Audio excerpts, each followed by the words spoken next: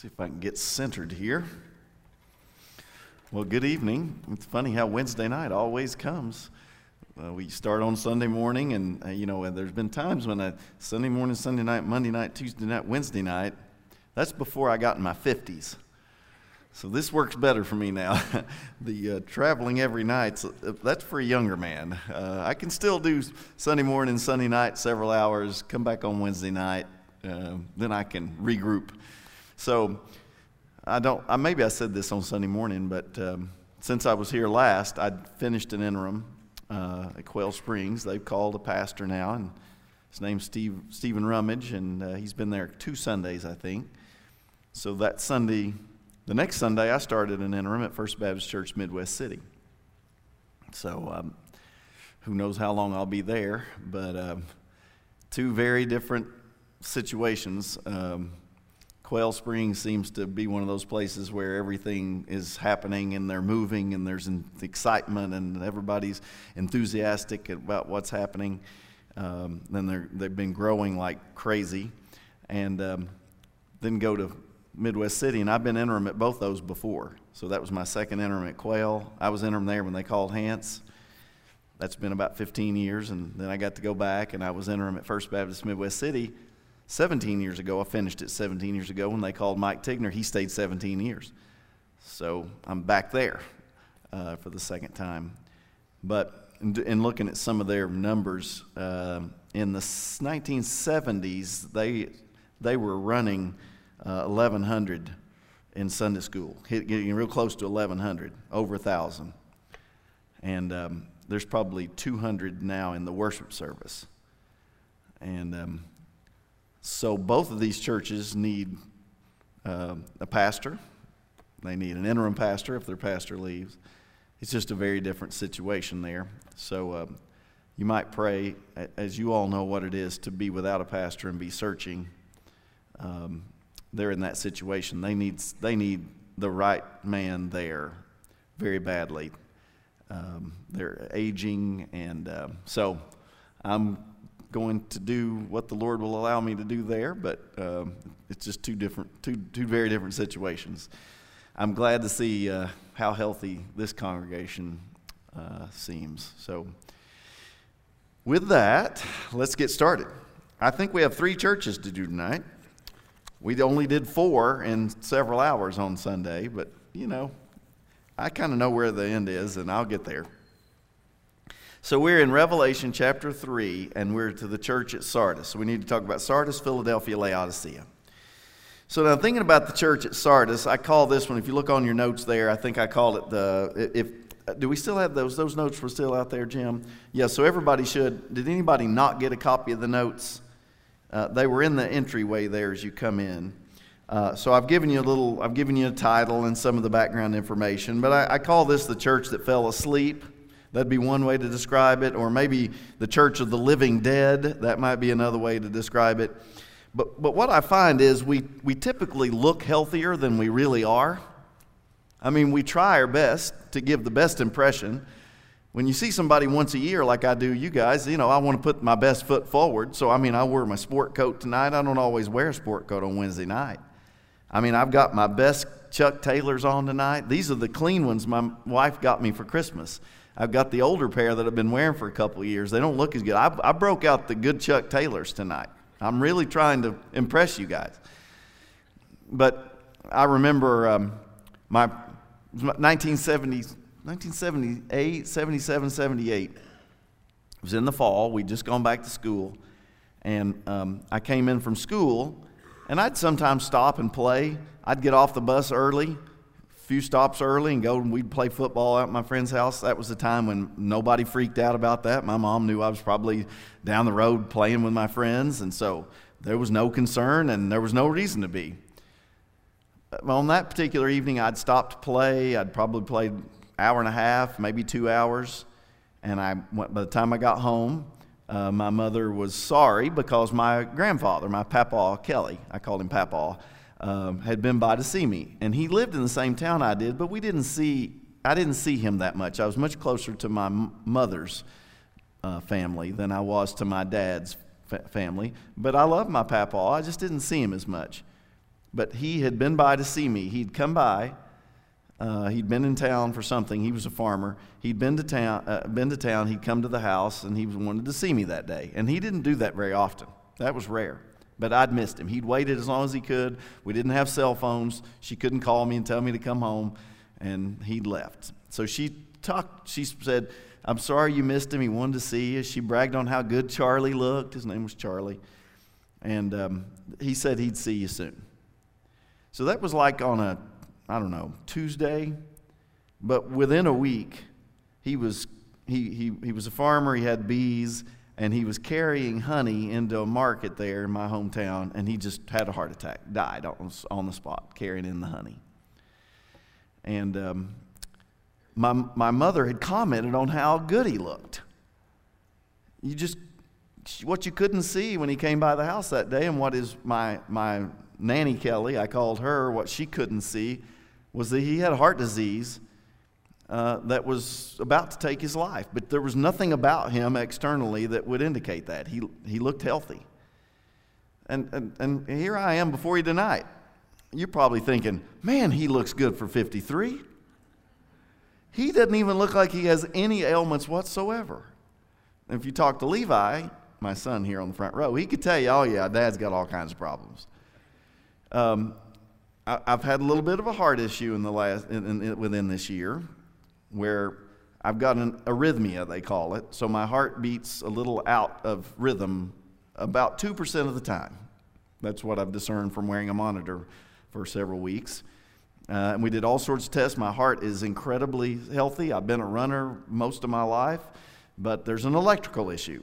And not exactly certain what's causing it, and there's really nothing. I take a baby aspirin every day. That's what I'm doing at the present time. But I'm feeling good. So I'm not as far as I know, I'm fine. But I do know that's there. I have had some issues with that. And did I mention I had a calf strain? I had to take 3 weeks off running recently, and I just started jogging a little bit. I did 2 miles yesterday. Walk for 5 minutes, jog for 5 minutes for 2 miles. So hopefully, and it didn't hurt too bad, so it's better. But I was out 3 weeks. I mean, I was 2.5 miles from the house and heard something pop in it. And it was a cold, brutally cold, windy Saturday. So I drugged this leg back home and took 3 weeks off. And so I've never had a calf strain in my life. Here I am, calf strain. What you won't see, because my gestures won't be wide enough to do it, but if I gave a gesture high and just moved back the least little bit, I've got some sort of rotator cuff tear. I don't know that it's a tear, but it hurts like a knife in there if I get it in the wrong motion. I know Levi and I went out and we were going to pass the football, which we've done plenty of times, and just right there. And couldn't do it. So we were he was walking, we were walking, jogging, passing the football. So I just had to do this the rest of the way. That's as much as I could do. And so I might look reasonably healthy. I'm not as healthy as I look, I think. I don't feel as good as I think you might think I do. I think that's true of churches. I think that's true of denominations. Sometimes we look healthier than we are. And here's just some numbers, thinking about our denomination, Southern Baptist. I looked up some of these things, and a couple of these numbers are from 1617, but the rest of them are just the past year. We have more than 50,000 churches that identify as Southern Baptist, 15.7 million members. Now, if you're thinking about that as a medical chart for a church, that sounds pretty healthy. That's a lot of churches. That's a lot of members. More than 5 million on any given Sunday morning are reported to be in worship attendance in Southern Baptist churches. So that sounds pretty strong. More than 254,000 reported baptisms last year, the last year, full year that was reported. 254,000. Well, that sounds pretty good. Sounds healthy. Overseas missionaries. So International Mission Board, 3,667 missionaries. North American missionaries, 5,262. So you're looking at, 8,000, almost 9,000, right at 9,000. 691 new churches planted. Sounds healthy. More than 9.5 billion total receipts and more than 462 million given to the cooperative program. So all that sounds like impressive numbers. If you're thinking about showing the health of a denomination, like the medical chart would look good by all those numbers. And yet, there are some signs that we ought to take note of that might reveal signs of disease. A few years ago, the North American Mission Board appointed a task force that did a study of sort of decline or not decline in the SBC. The findings were the Southern Baptist Convention sort of, by the 1950s, had hit sort of a plateau, but then grew and then reached sort of an apex in the 1970s and stayed fairly consistent until the last 20 years, at which time we've seen a downward trend in things like membership and baptisms over the last 20 years. So I called my friend Hans Dilbeck, who I know would have the numbers for Oklahoma Baptist, because when I'm thinking about what's a healthy state convention, not just the national numbers, but how about our state? And I think Oklahoma is as healthy a state convention as you'll find. We've had good leadership, really fine leadership, for as long as I've know anything about Oklahoma Baptist, and we continue to have really fine leadership, and we have good pastors, and so I would think that Oklahoma would represent the best of Baptist life in terms of these kinds of numbers over the last 20 years. And so Hans told me that in terms of membership, Sunday worship attendance, and baptisms, which he thought those were all important indicators of what's going on in a state convention, over the last 20 years, we are down about 1.5% a year in all of those categories over the last 20 years. He told me the cooperative program giving is down 14% over that 20-year period when adjusted for inflation. Now that's a bit troubling. Now that's not hit the panic button, but it's to say maybe there's some issues we need to be examining to see what might be going on, like finding out maybe you have a little arrhythmia, or you got a calf strain, or you got a rotator cuff issue, things that need to be attended to. And so I would say there are many thriving, growing Southern Baptist churches. I've been blessed to be part of some of those. There are also some sick, diseased, and dying churches that are Oklahoma Baptist churches, and bigger than that, nationally, SBC churches. And it's not just the Southern Baptist Convention. Other denominations are struggling with even greater decline. So what might we point to? Well, I'm not the person to ask about what we should be doing and those kinds of things. But a couple things come to mind. I would say central to some of this is just a loss of interest in evangelism. Now, we talk about evangelism. I said on Sunday morning, Baptists love evangelism when somebody else is doing it. But when you start finding about how many people actually share their faith, how many people actually personally in the course of a year might share their Christian experience, share their faith with someone else. And the numbers you get when you look at like the American Culture and Faith Institute, they found that 25% of those who identified as Christians said they believed that Christians have a personal responsibility to share their faith. Now, I'm wondering if that might not be high, because who would want to say no? But only 25% said yes, that they thought Christians did have a personal responsibility to share their faith. So I would say it sounds like a tried and true, we don't care enough about evangelism, but maybe there's a problem in just our feeling the responsibility to share our faith. Just share your faith with people when the opportunity presents itself. Then I just saw this story when I was first thinking through this particular church. I was getting ready to preach this particular passage at Quail Springs. That story was just breaking that Sunday morning in the Houston Chronicle. And it said that the story revealed in the past 20 years, interestingly, that was over the same period of decline. This study was done by the Houston Chronicle, that over the last 20 years, 380 Southern Baptist church leaders were accused of sexual misconduct. Now, this is reported. This was what they were able to find because it had been reported. So you think there might be more. Leaving more than 700 victims, or at least individuals who claimed to have been victimized.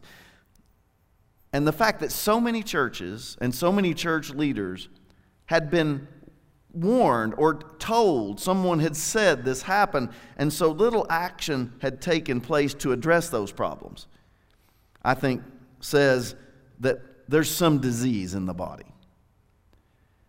And the sad reality, I'm afraid, is that we've been all too ready to call out the sexual sin in the lives of people outside of our churches and not so ready to identify it when it's in our own midst.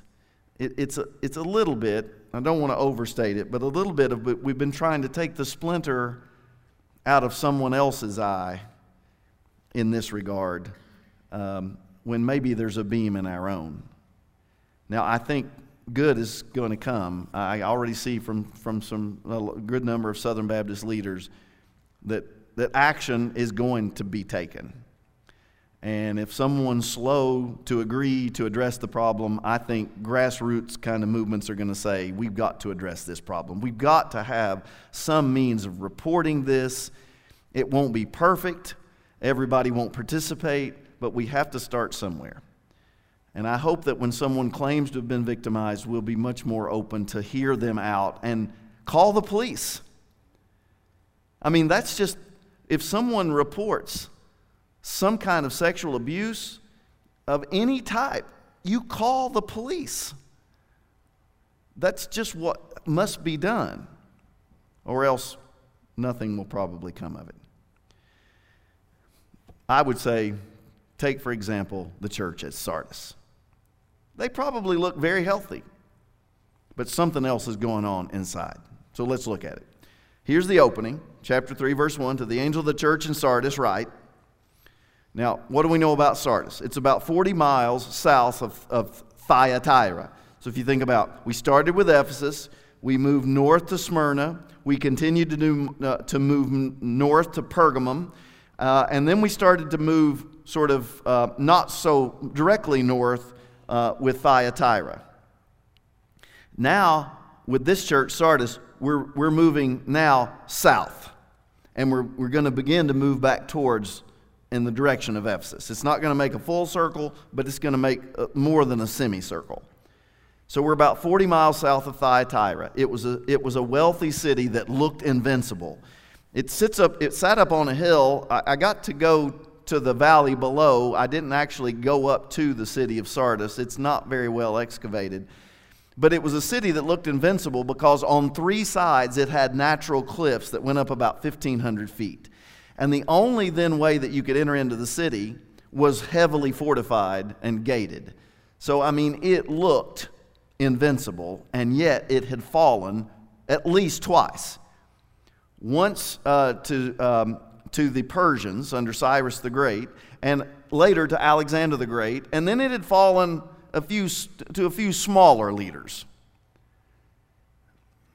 And it looked invincible, and yet it had fallen. And one of the stories that a historian writes about is the way that it fell in one instance. Now, this was neither Cyrus the Great or Alexander the Great. This was a smaller invasion. But it fell, and here's how it fell in this instance. One of the soldiers was looking over one of these natural cliffs, and his helmet fell off. And he decided, I better go get my helmet. So he exited out one of the secret exits or entrances and got his helmet and went back in the entrance, of which, of course, he was observed by some of those down in the, waiting to see how they might attack the city. And they ran in the opening that they saw him walk through, and the city, and opened the gates, and the troops marched in, and the city fell. Now, you'd think you fall once like that, you wouldn't fall again like that. And yet it had fallen multiple times, and every story had something to do with people who were caught off guard or did something like going out an exit, a secret exit, to retrieve their helmet. Fascinating. A lack of alertness was something this city was known for. So, who's writing? These are the words of him who holds the 7 stars of God, the 7 spirits of God, and the 7 stars. You remember that from the vision that we talked about on Sunday morning? There was the reference to the 7 spirits and then the 7 stars in his right hand, which I said could either be the pastors of those churches or actually angelic guardians of those churches. And they have authority over the churches, the 7 churches, but they're in his right hand, which says he has authority over them.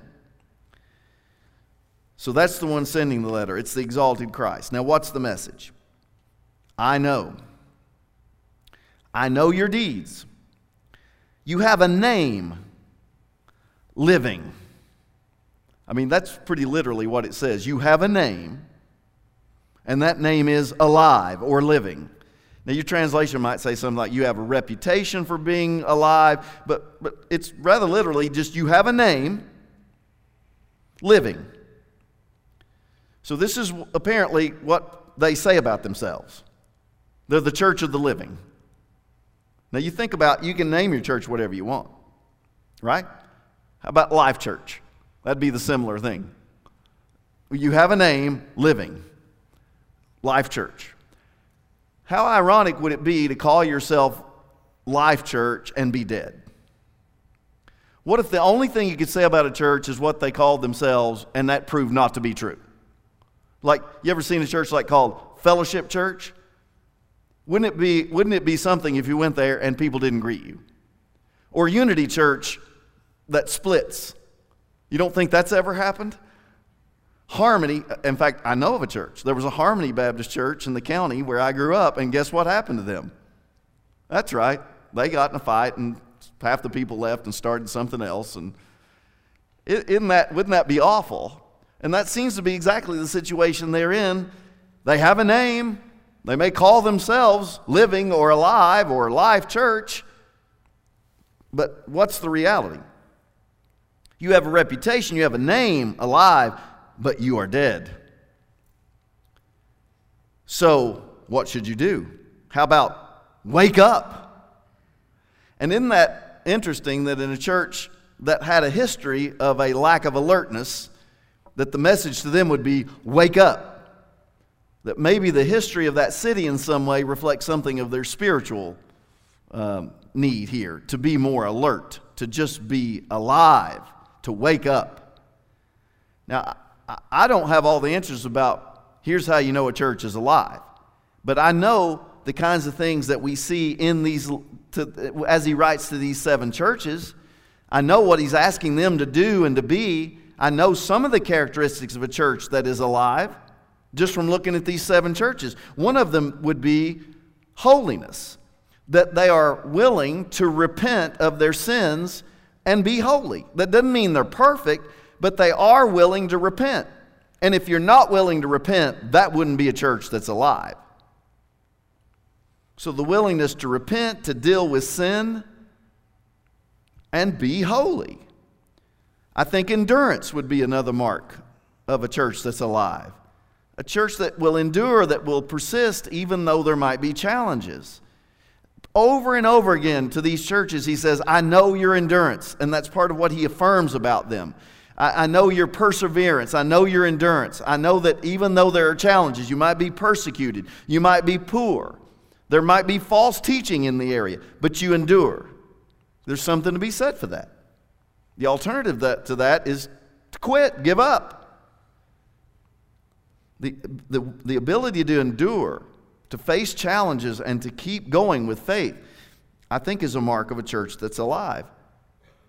The willingness to confront false teaching, I think, would show life in a congregation.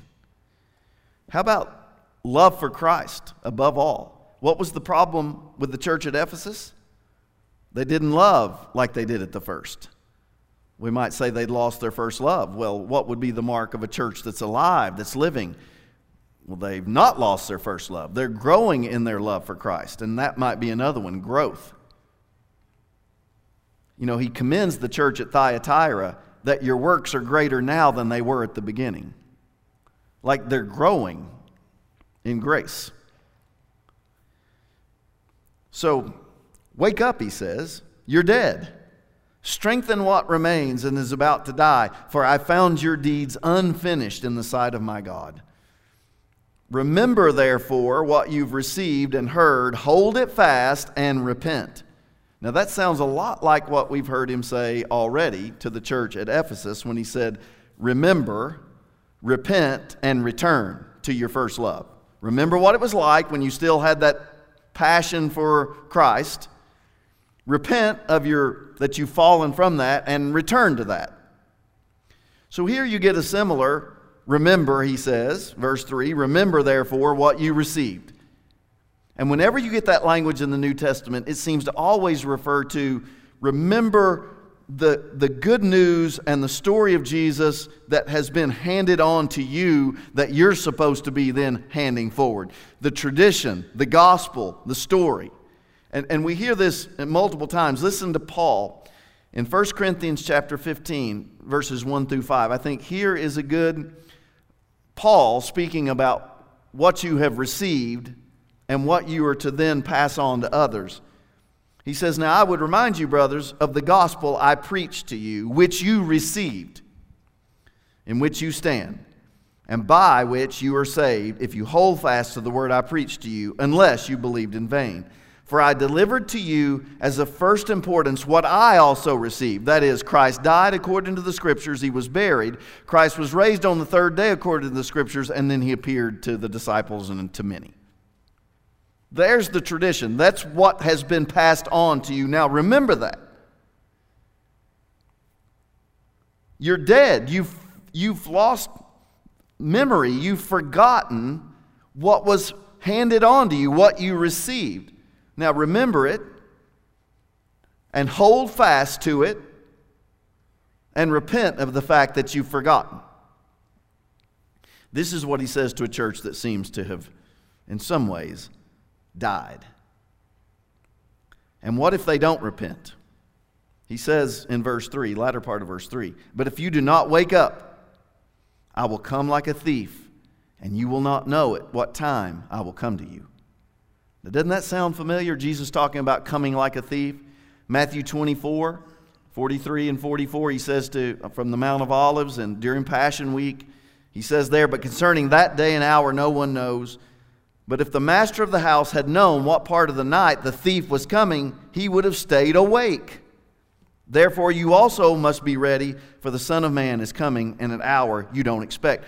When generally does a thief come? Well, certainly when you're not at home. But what would be the most likely time for a thief to come? Nighttime or daytime?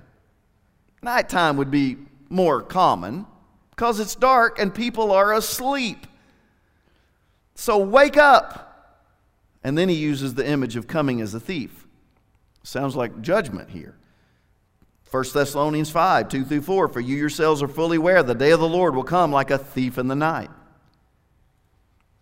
And I think the image there is not like, a thief coming for the precious jewels, that is, the true believers.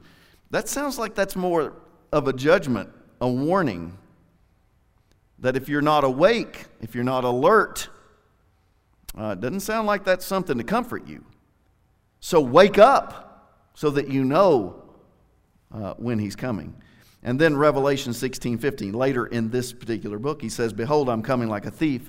Blessed is the one who stays awake and keeps his garments on, because if your garments aren't on when he shows up, you'll be exposed to shame.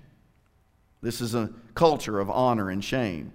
And so to be caught naked would be shameful. So be awake, alert. And then the affirmation in verse 4, yet you have a few people in Sardis who've not soiled their clothes, who've not got their garments dirty. And garments here, whenever you see garments referred to in a context like this, it speaks of your spiritual condition. So if you have soiled or dirty garments, that speaks about your spiritual condition. If you have white garments, that says something about purity, holiness. That would be someone who's awake, alert. So you just start looking in the book of Revelation where it talks about white. And white, the color white appears 14 times. Oftentimes it's associated with garments.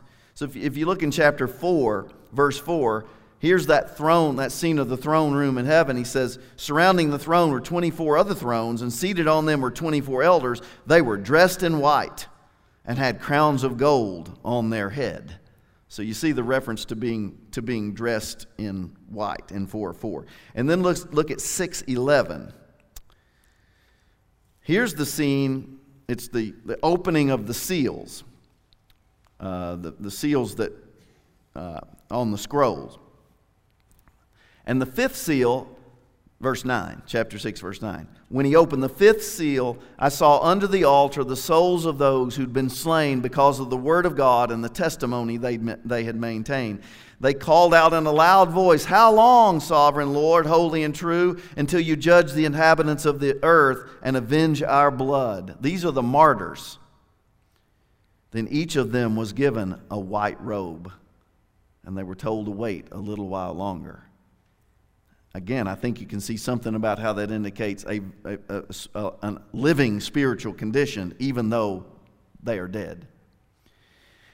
Chapter 7, verse 13. Then one of the one of the elders asked me, these in white robes, "Who are they, and where did they come from?" I answered, "Sir, you know." And he said, "These are the ones who've come out of the great tribulation. They have washed their robes and made them white in the blood of the Lamb." And then 19:14, about to finish up this little journey through the white robes. The armies of heaven were following him. This is like the heavenly warrior in battle against the beast. And here are the armies of heaven following him, riding on white horses and dressed in fine linen, white and clean. And then, no, that's good. I think you get the idea. So here is the image of white garments as showing your spiritual condition of being alive. Even the martyrs who've given their lives because of their faith and their testimony are dressed in white. Now, his affirmation here to the church at Sardis is, you have a few in Sardis who've not dirtied their garments. They will walk with me dressed in white, for they are worthy. Now, what's that say about the rest of them? You have a few who are still wearing the white. Doesn't that sound, even though that is affirmation, that's not strong affirmation. There's a line from Shakespeare that reminds me of, "Damned by faint praise." You know, there's this stupid commercial on right now, and I don't even know what it is. Maybe it might be Geico or something. But this person's getting a tattoo, and it's like, what is it? I'm one of the tattoo artists in this city. You mean one of the best tattoo artists? Oh yeah, something like that. And it's just, it just downplays anything that's, particularly good. Well, here is this affirmation that, you mean there's a lot of people there who haven't soiled their clothes? No, there's just a few. It's not high praise, but it is something. It's more than Laodicea gets. And then in verse 5, we get the motivating promise. The one who is victorious will, like them, be dressed in white. I will never blot out the name of that person from the book of life, but will acknowledge that name before my Father and his angels. So here, dressed in white, that's part of the motivating promise.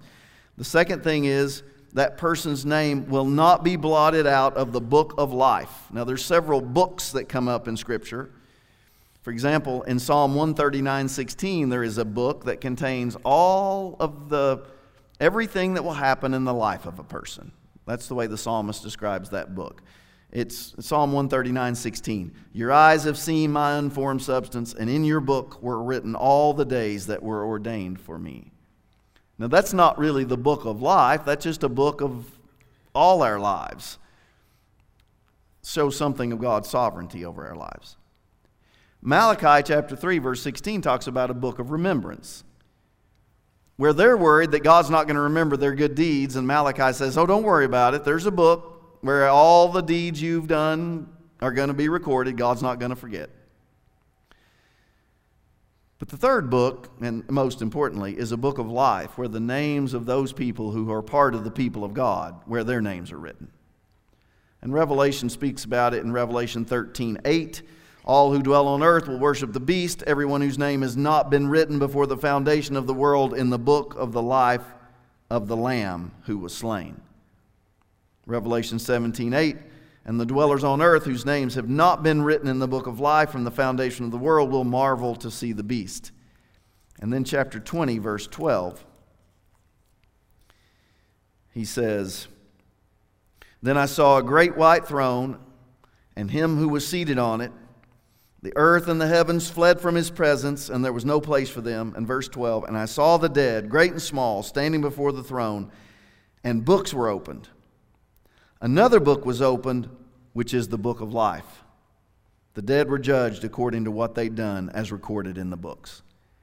And then lastly, 21:27. So we're almost at the end. In the next to last chapter, the last verse, 21:27. Nothing impure will ever enter it, nor will anyone who does what is shameful or deceitful, but only those whose names are written in the Lamb's book of life. So here's the motivating promise to those who will stay alert, who are wearing the white garments. It is that your name will not be blotted out of this book of life. And then finally, but will acknowledge that name before my Father and angels, that Jesus will claim you as his own. He will say, this one belongs to me. He will not be ashamed of you. Sounds like what Jesus says in Matthew's Gospel, I think chapter 10, that if you're not ashamed of me in this life, I'll not be ashamed of you before my Father.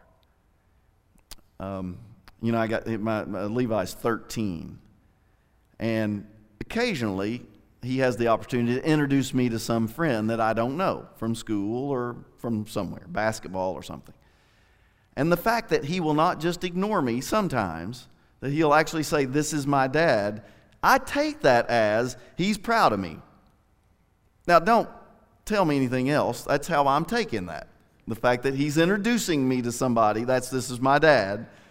Even if there's not a great deal of enthusiasm in his voice when he says it, if he just says, this is my dad, or this is my dad, whatever it is, I take it as a sign he's not ashamed of me.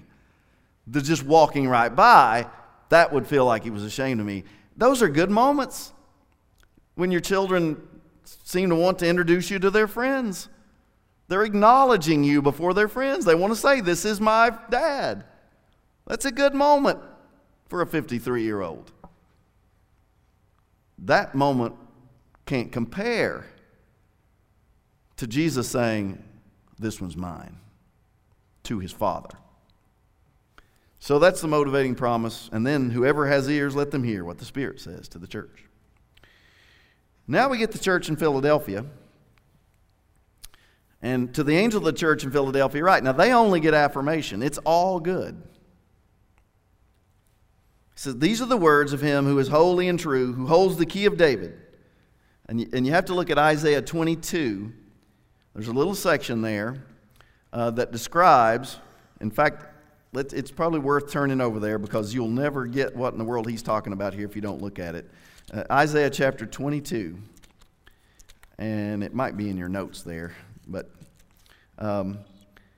this is during the reign of Hezekiah, the king of Judah, so we're 8th century BC, and the Shebna was the king's treasurer, but because of his arrogance, he's being thrown out, and Eliakim is replacing him. So he's going to be like treasurer of the court. He's going to be an administrator in the house of the king.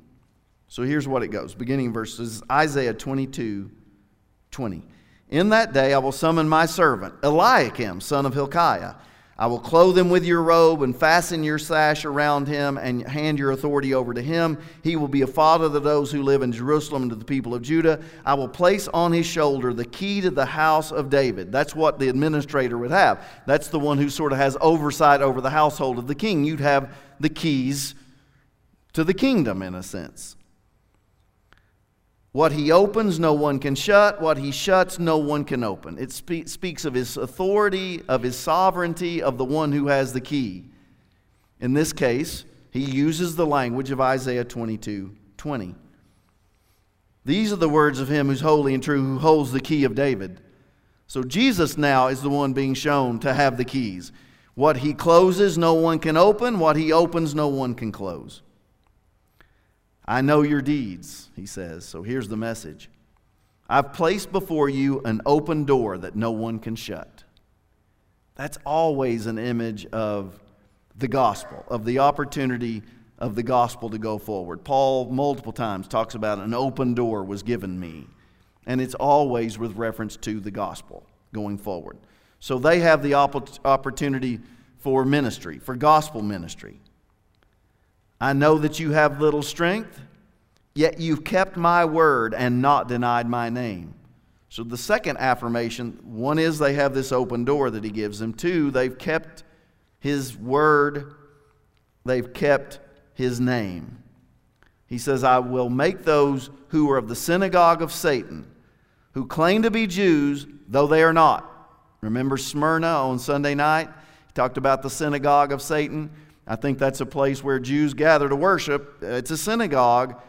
But these Jews reject Jesus as Messiah and are persecuting the Christians. So it's not a synagogue of God. It's a synagogue of Satan. These aren't true Jews. I will make them come and fall down at your feet and acknowledge that I have loved you. So to your opponents, this is the third affirmation he gives them. The open door, you've kept my word and not denied my name. And three, I will vindicate you. Your enemies will, at some point, someday, they will bow down as a sign of respect, not of worship to you. And they will and I will force them to acknowledge that you are mine. I will vindicate you. And then he says in verse 10, since you've kept my command to endure patiently, there's endurance, which is frequently one of the affirmations, I will also keep you from the hour of trial, which I would take as judgment on that day of the Lord. Verse 11, here's the fifth affirmation. I am coming soon. Hold on to what you have so that no one will take your crown. And he's already promised about the victor's crown to Smyrna, and here he makes that promise, that pledge again. Now we get the motivating promise in verse 12. To the one who is victorious, I will make a pillar in the temple of my God. So what's a pillar? A pillar is someone outstanding, someone who's significant. Paul says in Galatians 2:9 that Peter and the other pillars of the church. So it's something that's important. But when you're talking about a pillar in the temple is the place where God's presence dwells. To be a pillar in the temple means you will dwell forever in the presence of God. I think that's the picture he's trying to paint.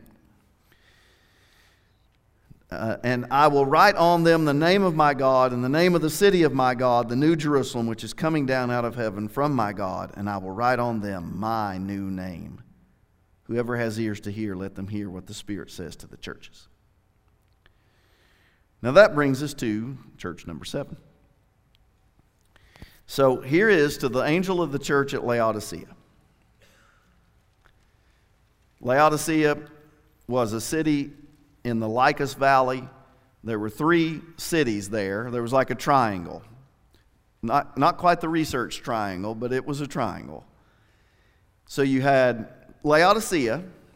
To the north about 6 miles, you had the city Hierapolis.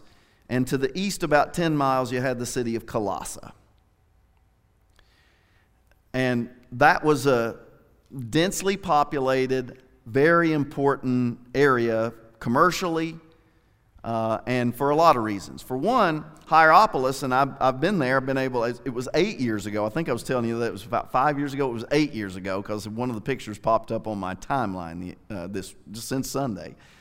Said it had been 8 years since I'd been there. But when I was what was I? I got distracted by the fact I'd been to Laodicea. When I was there at Hierapolis, we saw these hot springs, natural hot springs. And that's what all the hotels there bragged about. You can come and soak in these natural hot springs that we have. To go along with the hot springs, there were also these, the sodium baths. It was like soaking in Epsom salts. It was hot salt water baths. And some of them weren't the hotel. These were just out naturally. You could go as part of the tour, and you could take your shoes off, roll your pants up, and go wade out in there. And, I guess if your feet were hurting, it'd be good for them. I mean, everybody used to soak in Epsom salts. I mean, at least my grandmother that was her remedy for almost everything. I said that somewhere else recently, and an elderly woman came up to me afterwards and said, "I soaked my feet last night in Epsom salts." So maybe some of you all have recently. But you could do that at Hierapolis.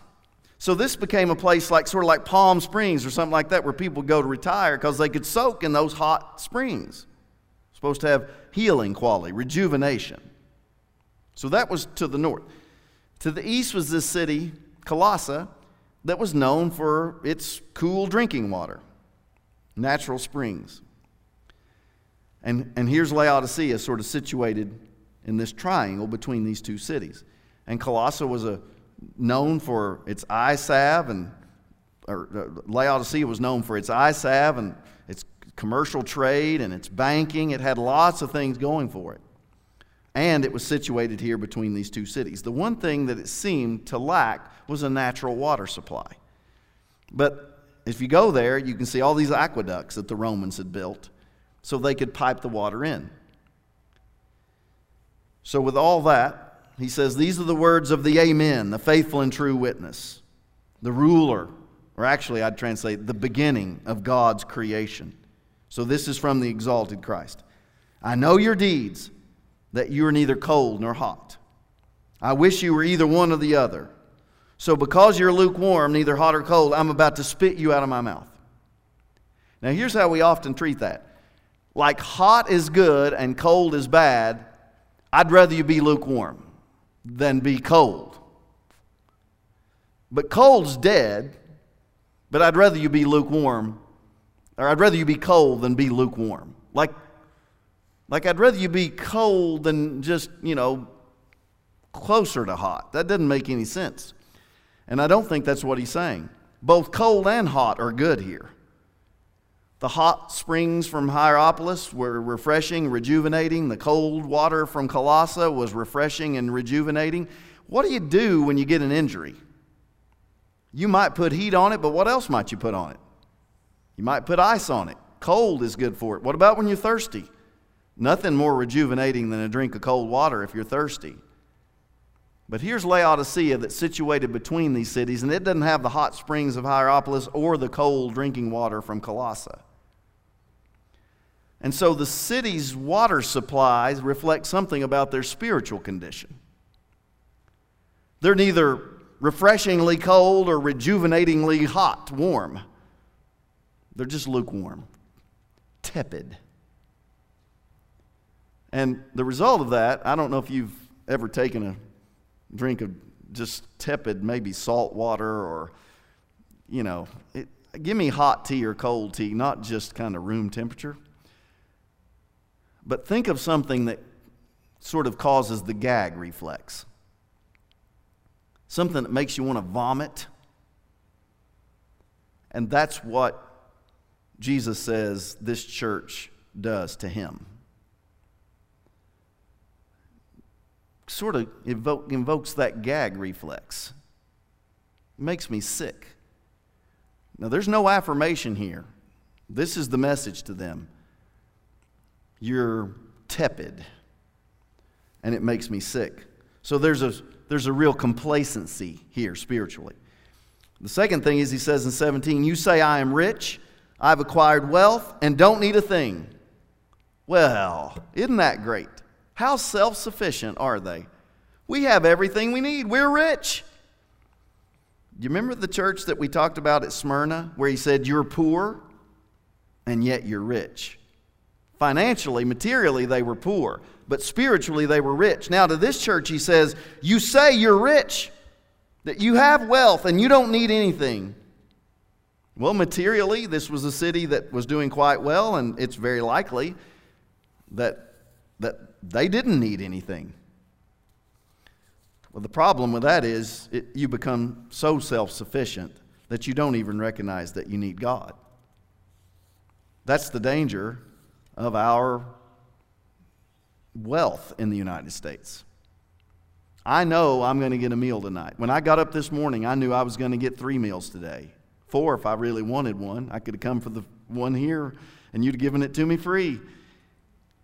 You think about at the time when they received this, the general situation would be people lived in such poverty that they were worried if they were going, most people worried if they would have the next meal. They didn't know if they'd eat 3 meals or 2 meals that day. So if by God's grace you got a meal, you would be grateful. When you said grace, you would really be grateful because you didn't know if you were going to get a meal.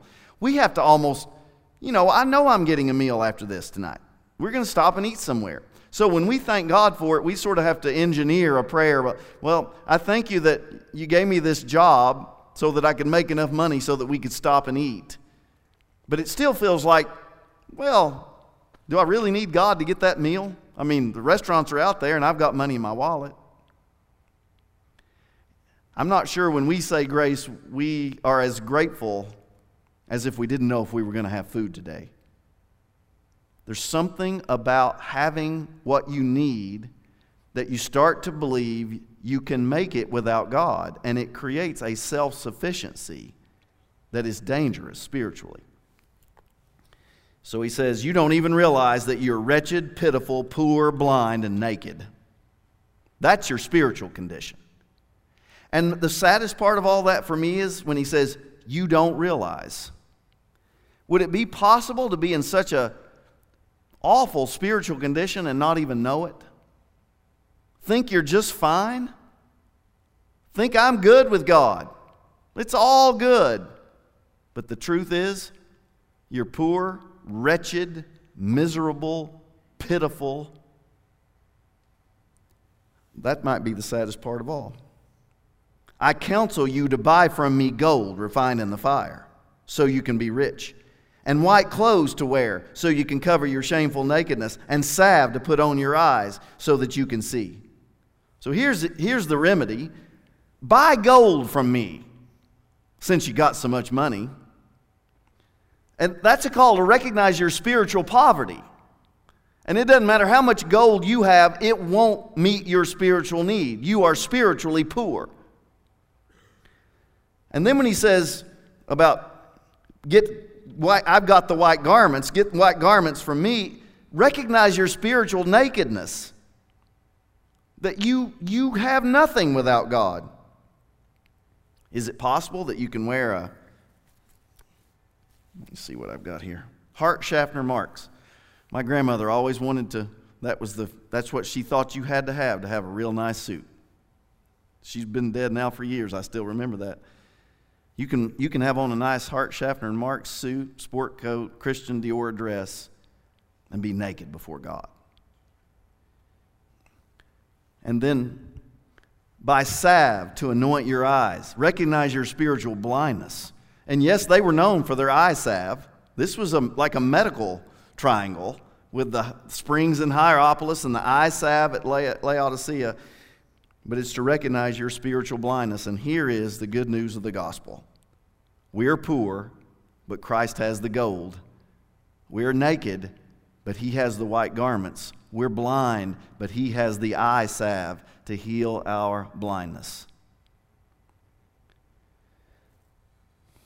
Then he concludes, 19, those whom I love I rebuke and discipline, so be earnest and repent. Here I am. I stand at the door and knock. If anyone hears my voice and opens the door, I'll come in and eat with that person and they with me. It says, despite their spiritual condition, their spiritual poverty, their spiritual nakedness, their spiritual blindness, Jesus still longs to have fellowship with them. And he stands at the door and knocks. Now, this isn't really an evangelistic image here. This is a church. These are believers who are out of fellowship with him, and he wants to have fellowship with his people. And so he's standing at the door and knocking. You remember the Holman Hunt image, the light of the world, that painting of Jesus standing at the door with the halo? And there's something genius about Hunt's painting. There's no knob on the outside. The door has to be open from inside. He longs to have fellowship with his people, and he stands at the door and he's knocking on the door, but he will not kick the door down. But if you'll open the door, if you'll repent, he promises we'll share a meal together. Reminds me of the prodigal son coming home, or the marriage supper of the Lamb at the end of Revelation. Now he's going to come back. He's going to come again. And something tells me when he comes that time, he's not going to knock on the door. He's going to kick the sucker down. And it won't be for fellowship. It'll be for judgment. Hear what the Spirit has to say to the churches.